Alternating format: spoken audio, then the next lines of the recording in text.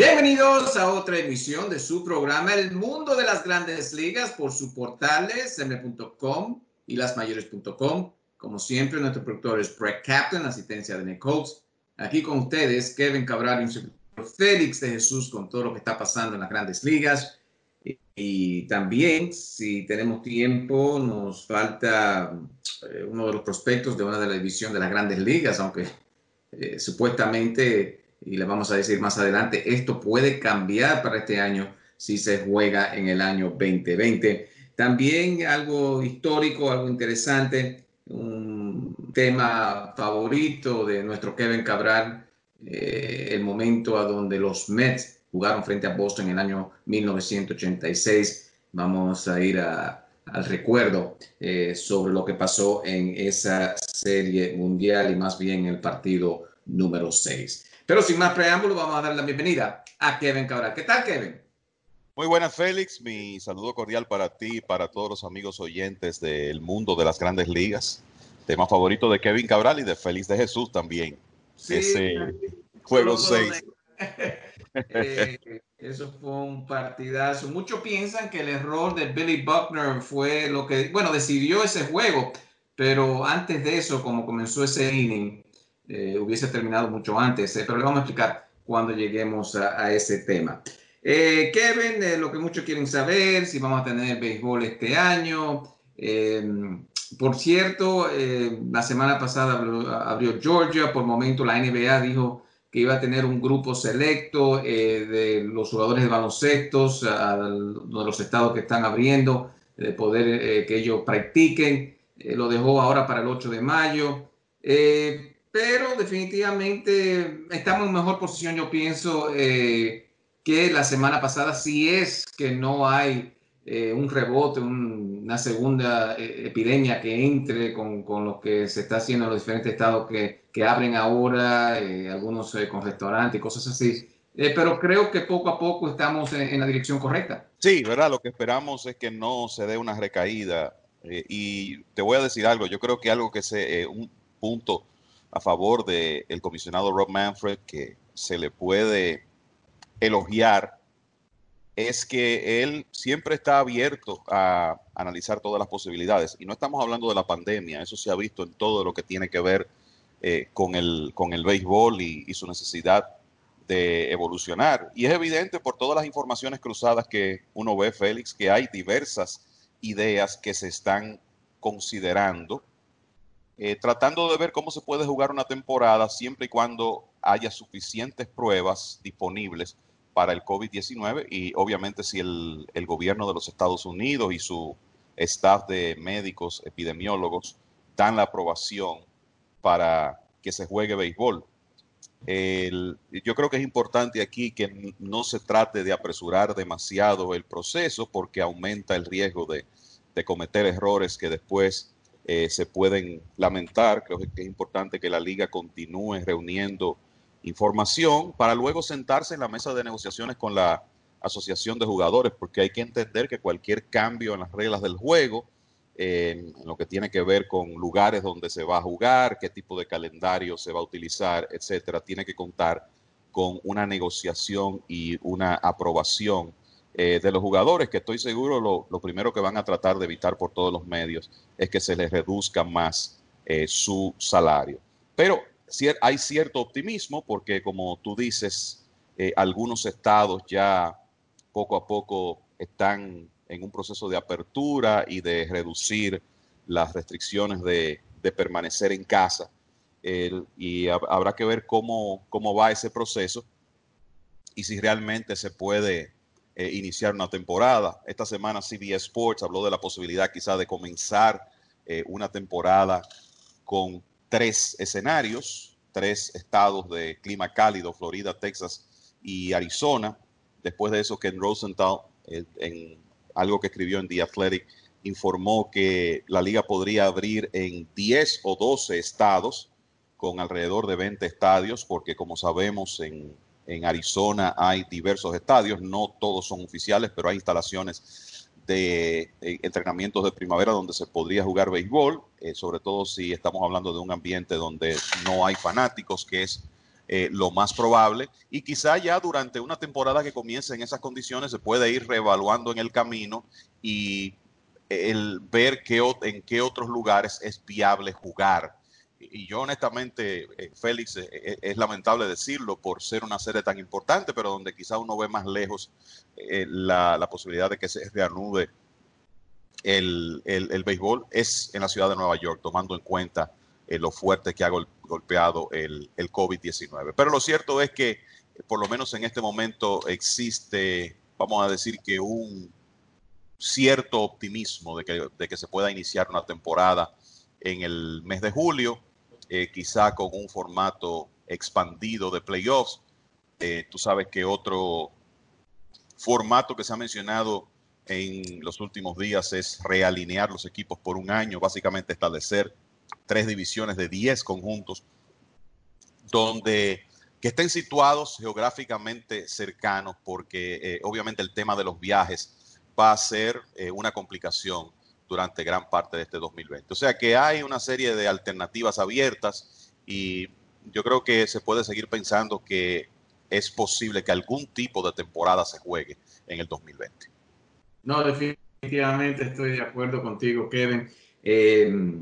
Eso sería para aclarar un poquito más que los equipos que practican entrenamientos en la Florida básicamente se queden ahí, los otros que están en la Liga de Arizona, el Cactus League, entonces se queden por allá. Pero ¿cómo trabajaría entonces lo que se refiere de tal vez cuarentena, que los equipos se queden, vamos a decir, una ciudad, que se pueda hacer limpieza todos los días en contra de este virus?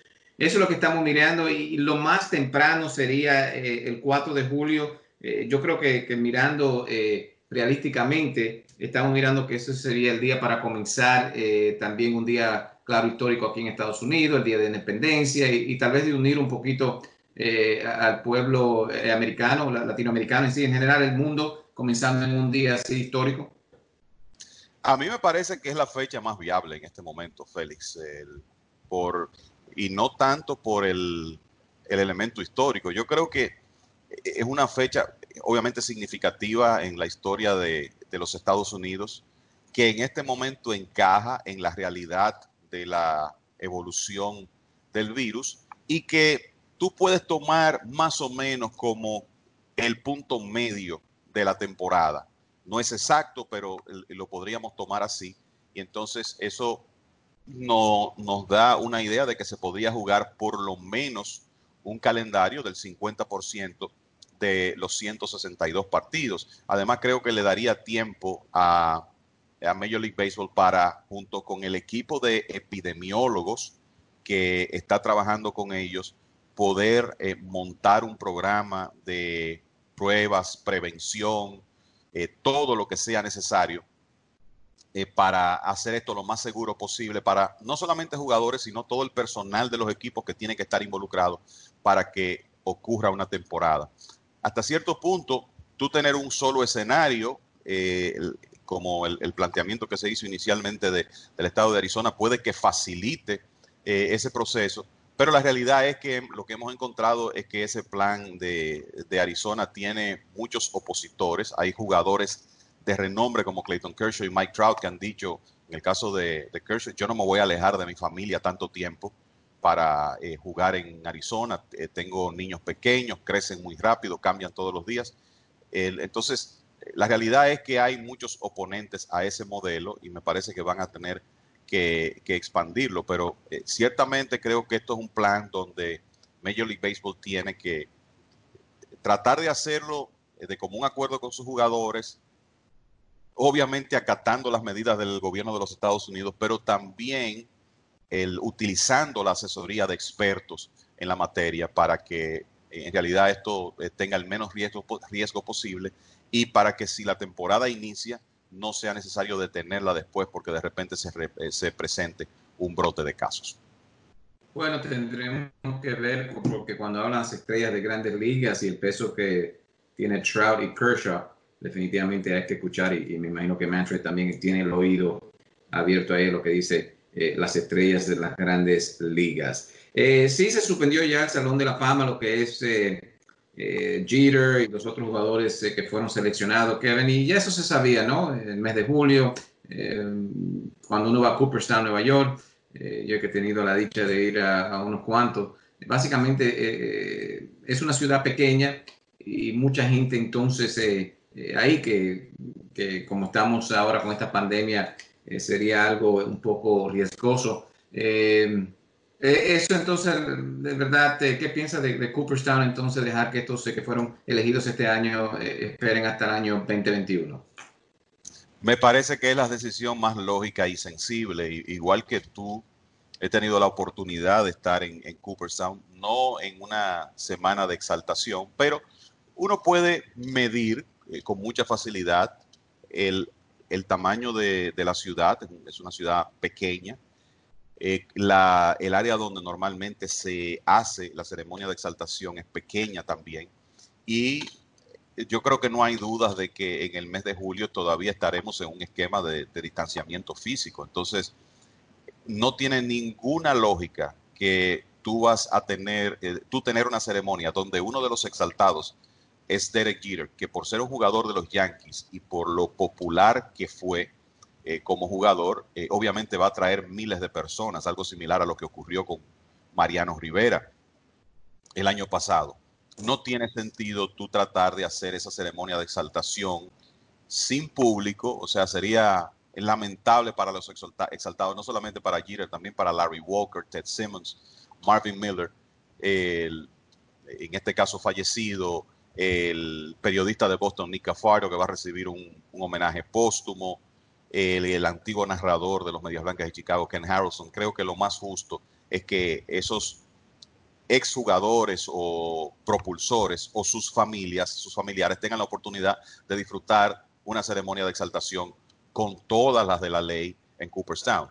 Entonces, yo lo esperaba esto, creo que tiene sentido que sencillamente se junten los elegidos en 2020 y 2021 y todos sean exaltados en la ceremonia del año próximo. Y eh, hemos visto las declaraciones de algunos de los exaltados. Por ejemplo, Larry Walker dijo que él entiende la decisión perfectamente y que está de acuerdo con la decisión del Consejo de Directores del Salón de la Fama. Algo similar dijo Ted Simmons, utilizó el término de que era la decisión apropiada.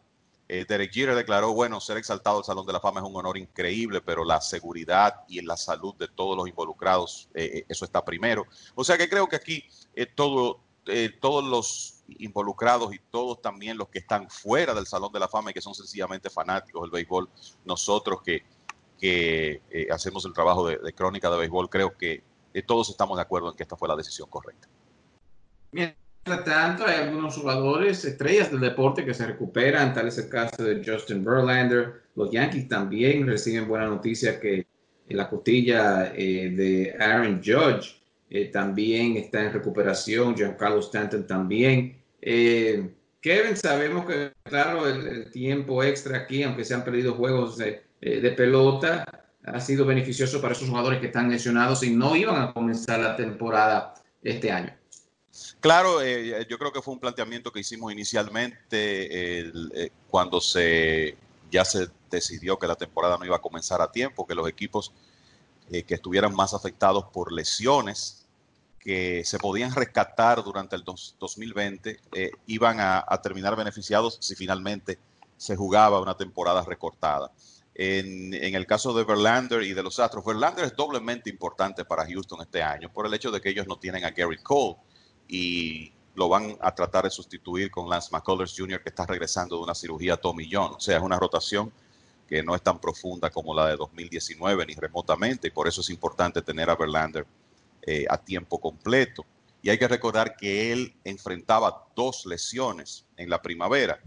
Un problema en el lat, el músculo situado en la parte alta del hombro, en la parte alta de la espalda, cerca del hombro, y un problema en la ingle que requirió cirugía. O sea que estaba claro que él iba a perder estos primeros meses de temporada, pero ya se ha rehabilitado, ha comenzado a tirar a larga distancia. Verlander ha dicho que el problema del hombro está básicamente solucionado y que también la rehabilitación de la cirugía en la ingle, que él ha tomado pasos importantes. O sea que eso es una buena noticia para el equipo de los Astros.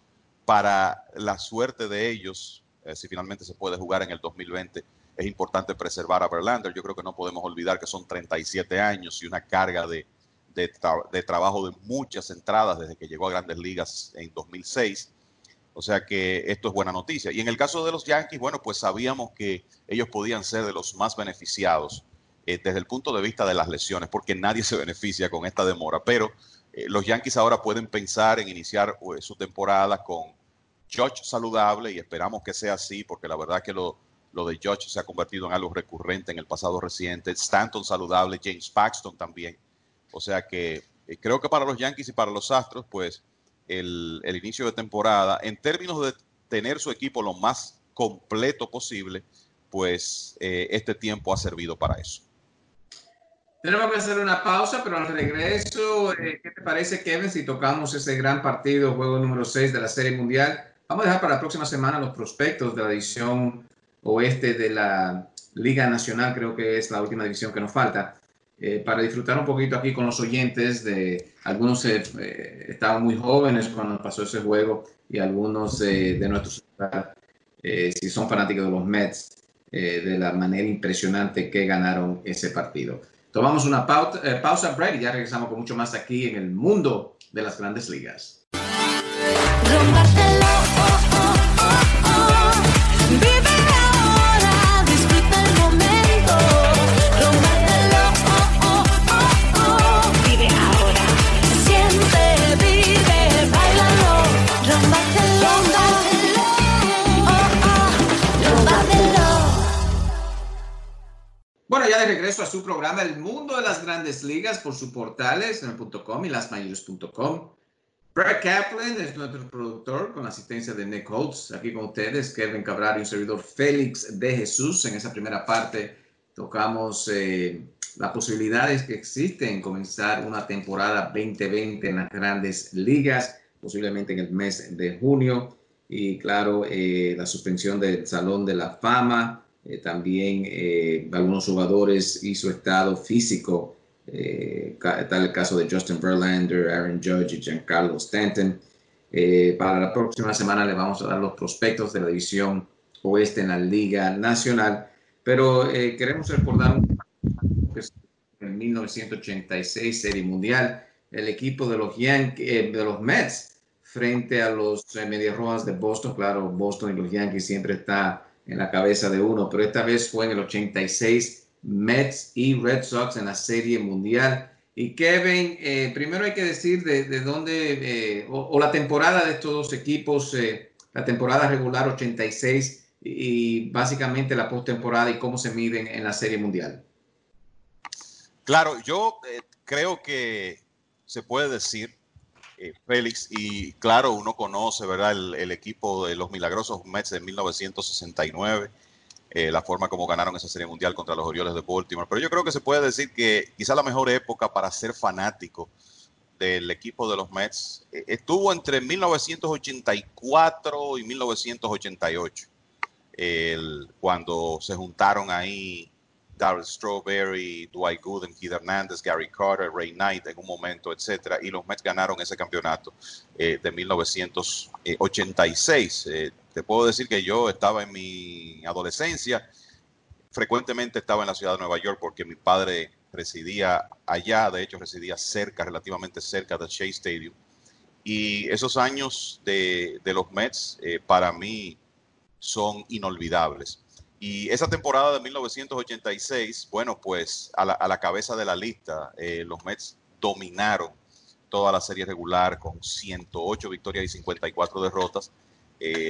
Esa rotación inolvidable, ¿verdad? Dwight Gooden, que venía de ganar el Cy Young el año anterior y que lamentablemente ya comenzaba a enfrentar sus problemas de adicciones, pero Gooden tuvo muy buena temporada. Estaba Bob Ojeda, Ron Darling, Sid Fernández, Rick Aguilera, y un bullpen encabezado por Jesse Orozco y Roger McDowell. Y bueno, con ese tremendo talento que tenían en la alineación con Keith Hernandez, Gary Carter, Darryl Strawberry, Lenny Dykstra, Ganaron 108 partidos. Recuerdo que ganaron la división por 21 juegos y medio. Pasearon la distancia. Esa fue la realidad. Los Medias Rojas de Boston, yo te diría que hasta cierto punto de manera inesperada ganaron su división en la Liga Americana. Ganaron 95 partidos. Superaron a los Yankees y a otros buenos equipos que había en ese momento como Detroit y Toronto. Y el resultado fue que, bueno, cada uno ganó su división. Ganaron series de campeonato espectaculares los dos. Los Mets venciendo a Houston, a pesar de que Mike Scott los dominó en 2 partidos. Ganando aquel famoso juego 6 en Houston de 16 entradas. Un partido donde los Mets estuvieron perdiendo prácticamente 9 innings hasta que empataron en el 9º. Luego tomaron ventaja, la perdieron con un cuadrangular de Billy Hatcher, tomaron nuevamente la ventaja haciendo 3 carreras en el inicio del inning 16. Houston por poco empata el juego otra vez, pero finalmente Jesse Orosco poncha a Kevin Bass. Los Mets clasifican a la Serie Mundial. Y en el caso de Boston, se vieron a un strike de quedar eliminados cuando Dave Henderson conectó aquel famoso cuadrangular contra Donnie Moore para empatar el juego 5 en Anaheim. Después de ahí, Boston pudo ganar ese partido en entradas extra y los 2 siguientes para preparar el escenario para esa Serie Mundial Mets-Boston. Y yo creo que es importante recordar, Félix, en el contexto de esa época, que la maldición del Bambino estaba en su apogeo y que Boston buscaba su primera corona desde 1918, mientras que los Mets, que ganaron en el 69, fueron a la Serie Mundial de 1973 y la perdieron, buscaban el segundo campeonato en su historia. Hay ciertas figuras aquí mirando el roster, Kevin. Comenzamos con el equipo de los Mets. Lee Mazzilli, yo me acuerdo, bueno, yo bastante feliz cuando hizo el juego de estrellas porque era la única representación del equipo de los Mets en esos años. Y George el Cachimbo Foster, que había conectado 52 cuadrangulares con lo que es la maquinaria roja, pero básicamente vamos a decir que fue no lo esperado con el equipo de los Mets. Y no fueron figuras Foster y Mazzilli.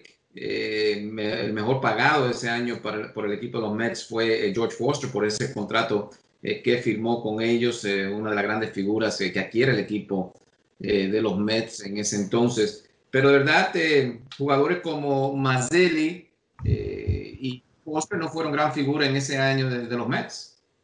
Mira, yo recuerdo como ahora el tema con George Foster en 1986, Félix. Como tú dices, desde que él llegó a Nueva York, y eso fue, el contrato lo firmó antes de la temporada de 1982, Foster fue una decepción en el equipo de los Mets. Y llegó un momento en que, debido al surgimiento de figuras jóvenes en ese equipo de los Mets, como Lenny Dykstra, el caso de Kevin Mitchell, que jugó bastante en el jardín izquierdo, estaba Mookie Wilson, estaba Strawberry. Foster no cabía en el equipo, o sea, no había una posición para él.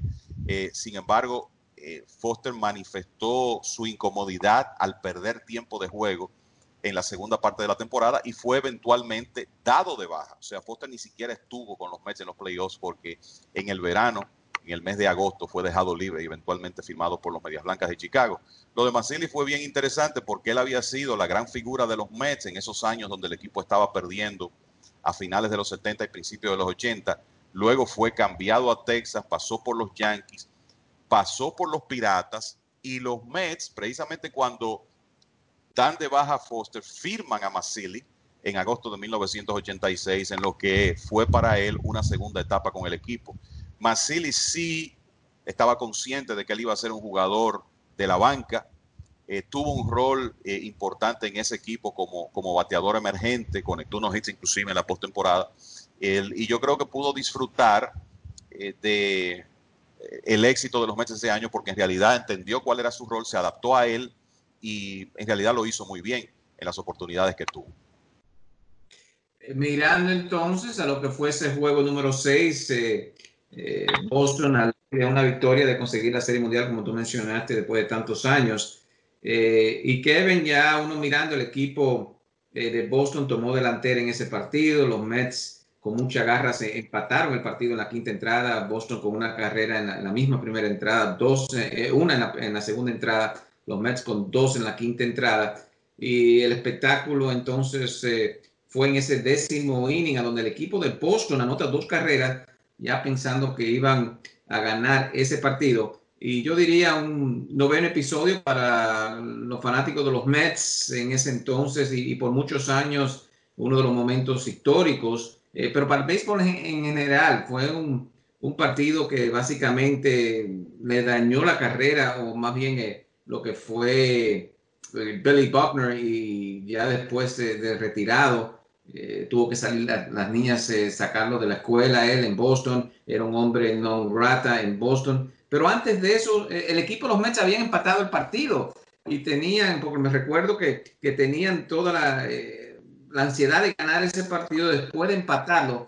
¿Qué pensaste en ese noveno episodio? Los Mets ya perdiendo, o décimo episodio perdiendo, y de la forma dramática que ganan el partido. Si no puedes decir cómo se desarrolla ese décimo inning y cómo los Mets consiguen la victoria. Claro, y mira, es interesante porque 1986 fue mi primera temporada haciendo transmisiones de béisbol de Grandes Ligas aquí en República Dominicana y estaba transmitiendo ese juego de un equipo con el que, como te decía, tenía un vínculo sentimental con ese grupo de jugadores. Y la realidad es que la serie llega a Nueva York con Boston delante 3-2.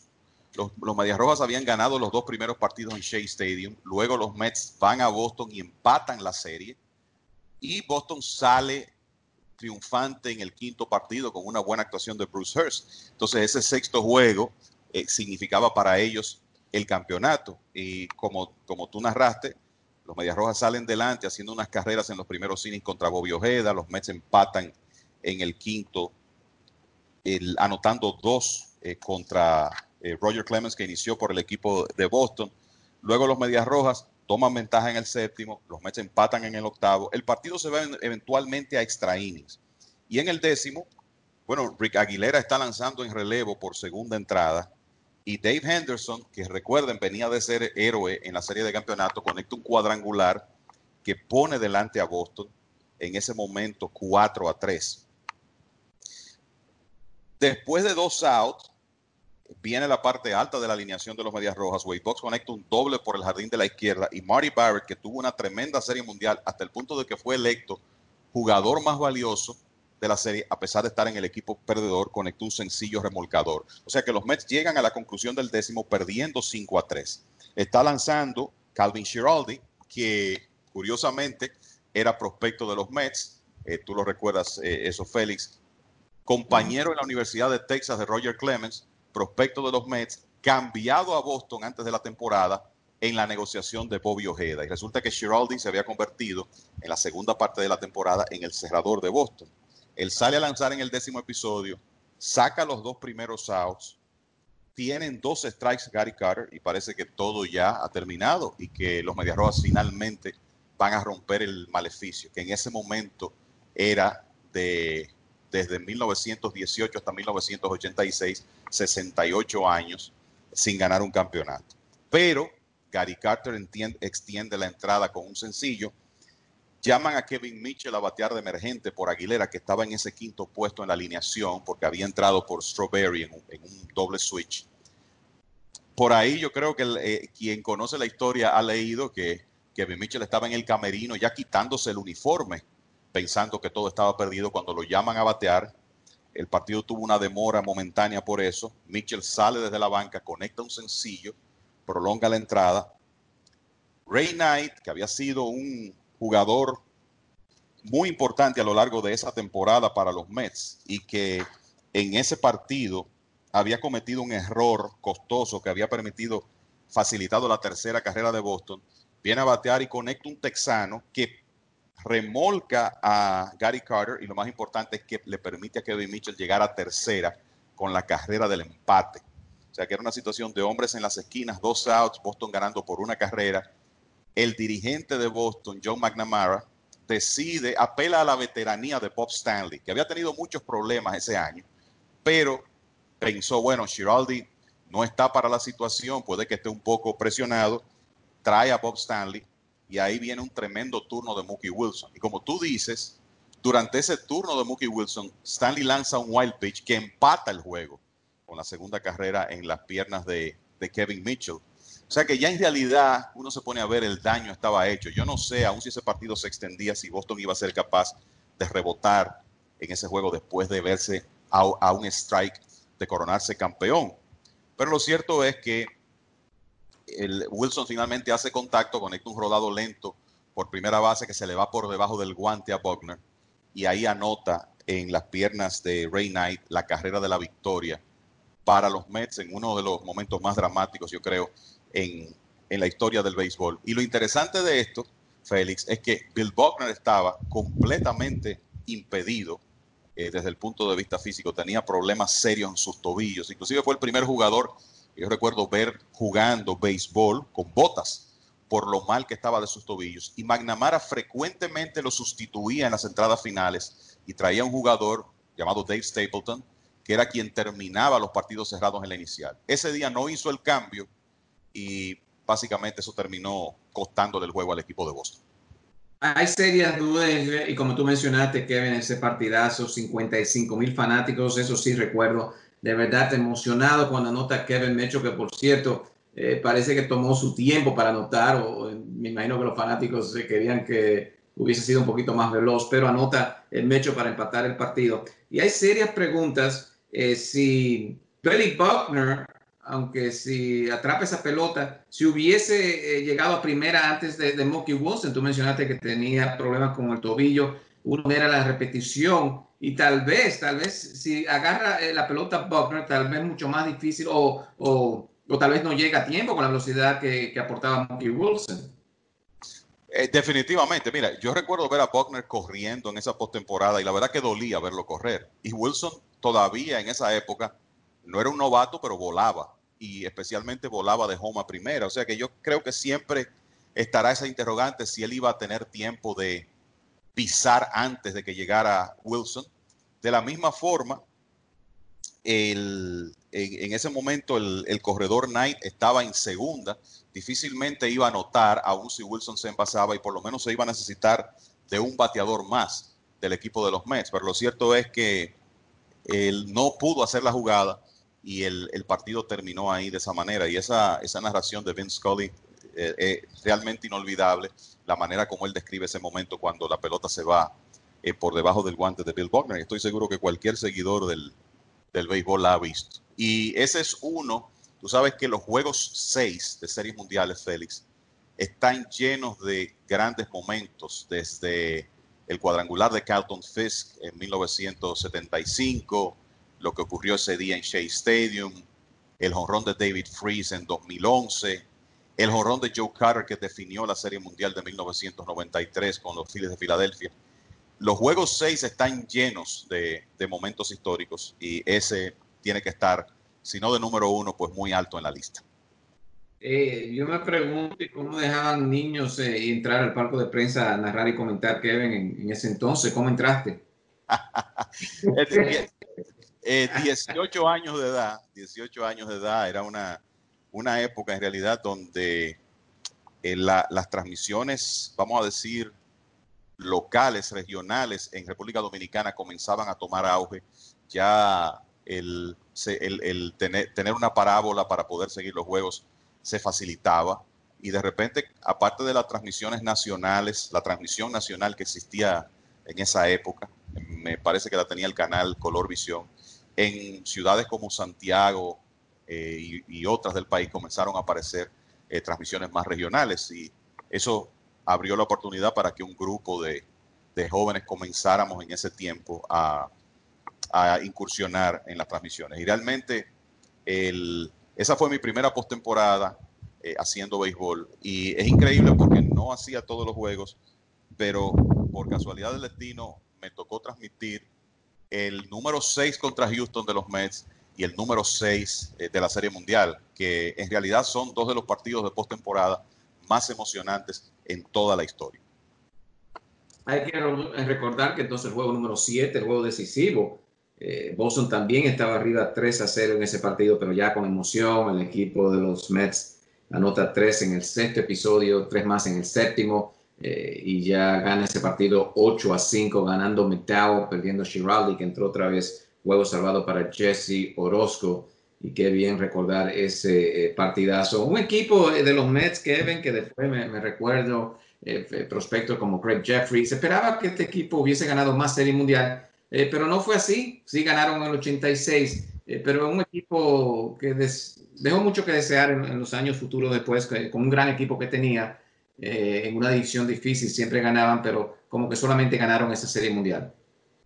Así es, y tú sabes que primero a propósito de ese último juego de 1986, recuerdo que el némesis de los Mets era Bruce Hurst, que salió a lanzar en ese séptimo partido con poco descanso. Los Medias Rojas pudieron utilizar a Will Kent Boyd descansado, pero por razones obvias prefirieron a Hurst. Boyd había tenido una salida pobre en el tercer juego de la Serie Mundial y los Medias Rojas salen delante 3-0, pero personalmente recuerdo tener el, ese pálpito de los Mets no van a perder este juego. O sea, independientemente de que salieron en desventaja, ya uno había visto la historia del equipo durante la serie regular, la capacidad de reacción que tenían, la frecuencia con que regresaban después de salir perdiendo. Y después de lo que ocurrió en el sexto juego, uno tenía como esa certeza de que el comeback venía. Y lo que más recuerdo de todo, hubo un batazo, un hit que remolcó dos carreras importantes de Keith Hernández para igualar el marcador, pero lo que más recuerdo es el jonrón kilométrico que le pegó Darryl Strawberry a Al Nipper para poner en ese momento el partido 6-3. Luego el equipo de Boston logró acercarse otra vez. Fue un buen partido el número 7, no como el 6, pero la realidad es que fue un buen partido. Pero los Mets finalmente lograron hacer dos carreras en el octavo, la última de ellas remolcada por Jesse Orozco, y alejarse en el marcador y finalmente ganar el partido.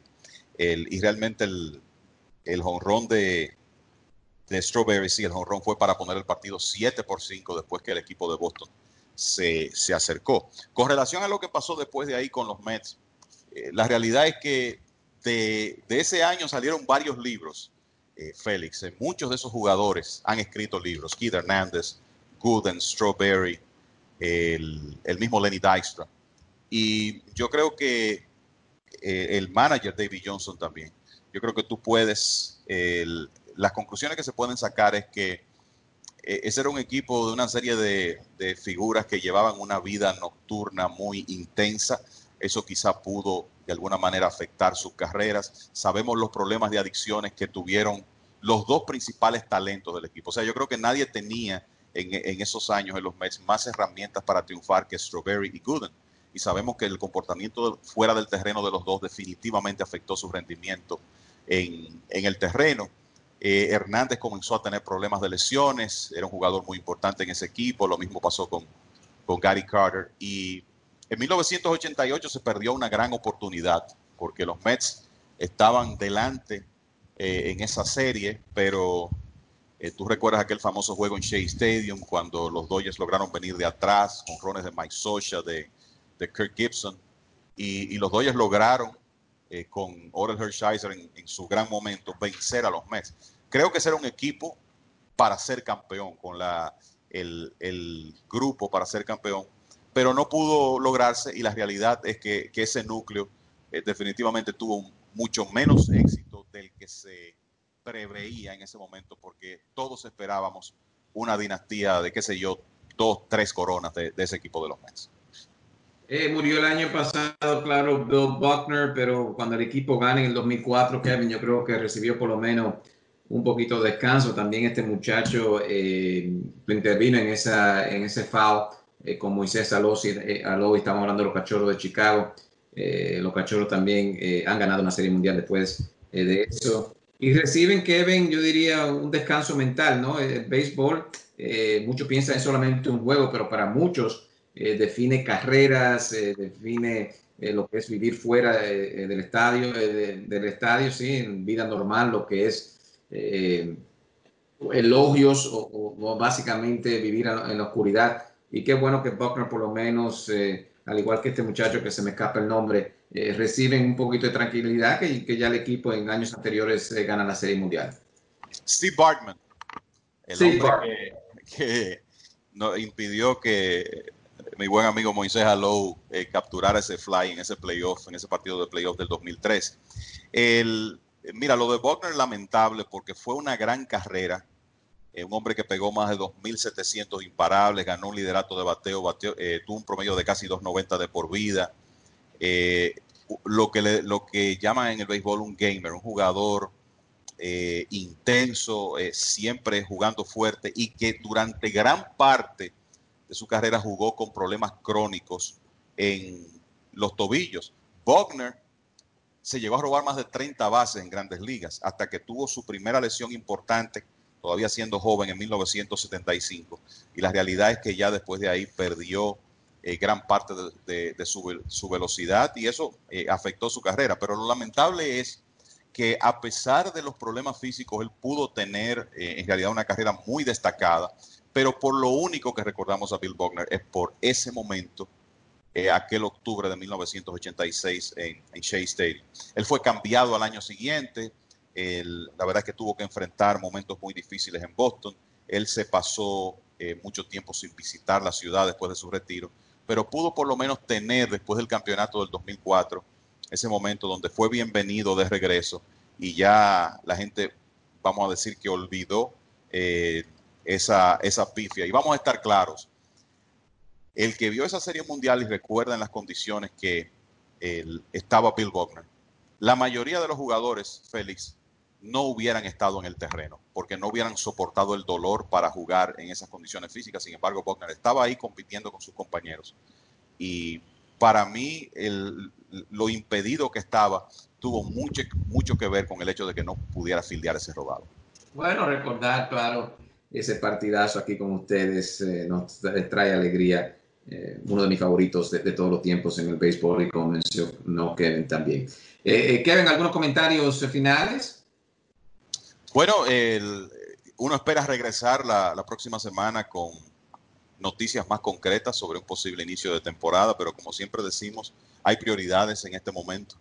Hay cosas más importantes que están ocurriendo. Lamentablemente, esta pandemia del coronavirus nos ha cambiado la vida a todos los habitantes de la Tierra prácticamente. Y uno lo que espera es una evolución positiva en las próximas semanas y que real y efectivamente los fanáticos puedan tener el aliciente de algún tipo de temporada de Grandes Ligas. Ya veremos qué buenas noticias podemos traer la próxima semana. Bueno, de parte de la producción, Brett Kaplan y Colts, aquí Kevin Cabral y Félix de Jesús, decimos que sigan en sintonía con mlb.com y lasmayores.com y nosotros estaremos con ustedes la próxima semana.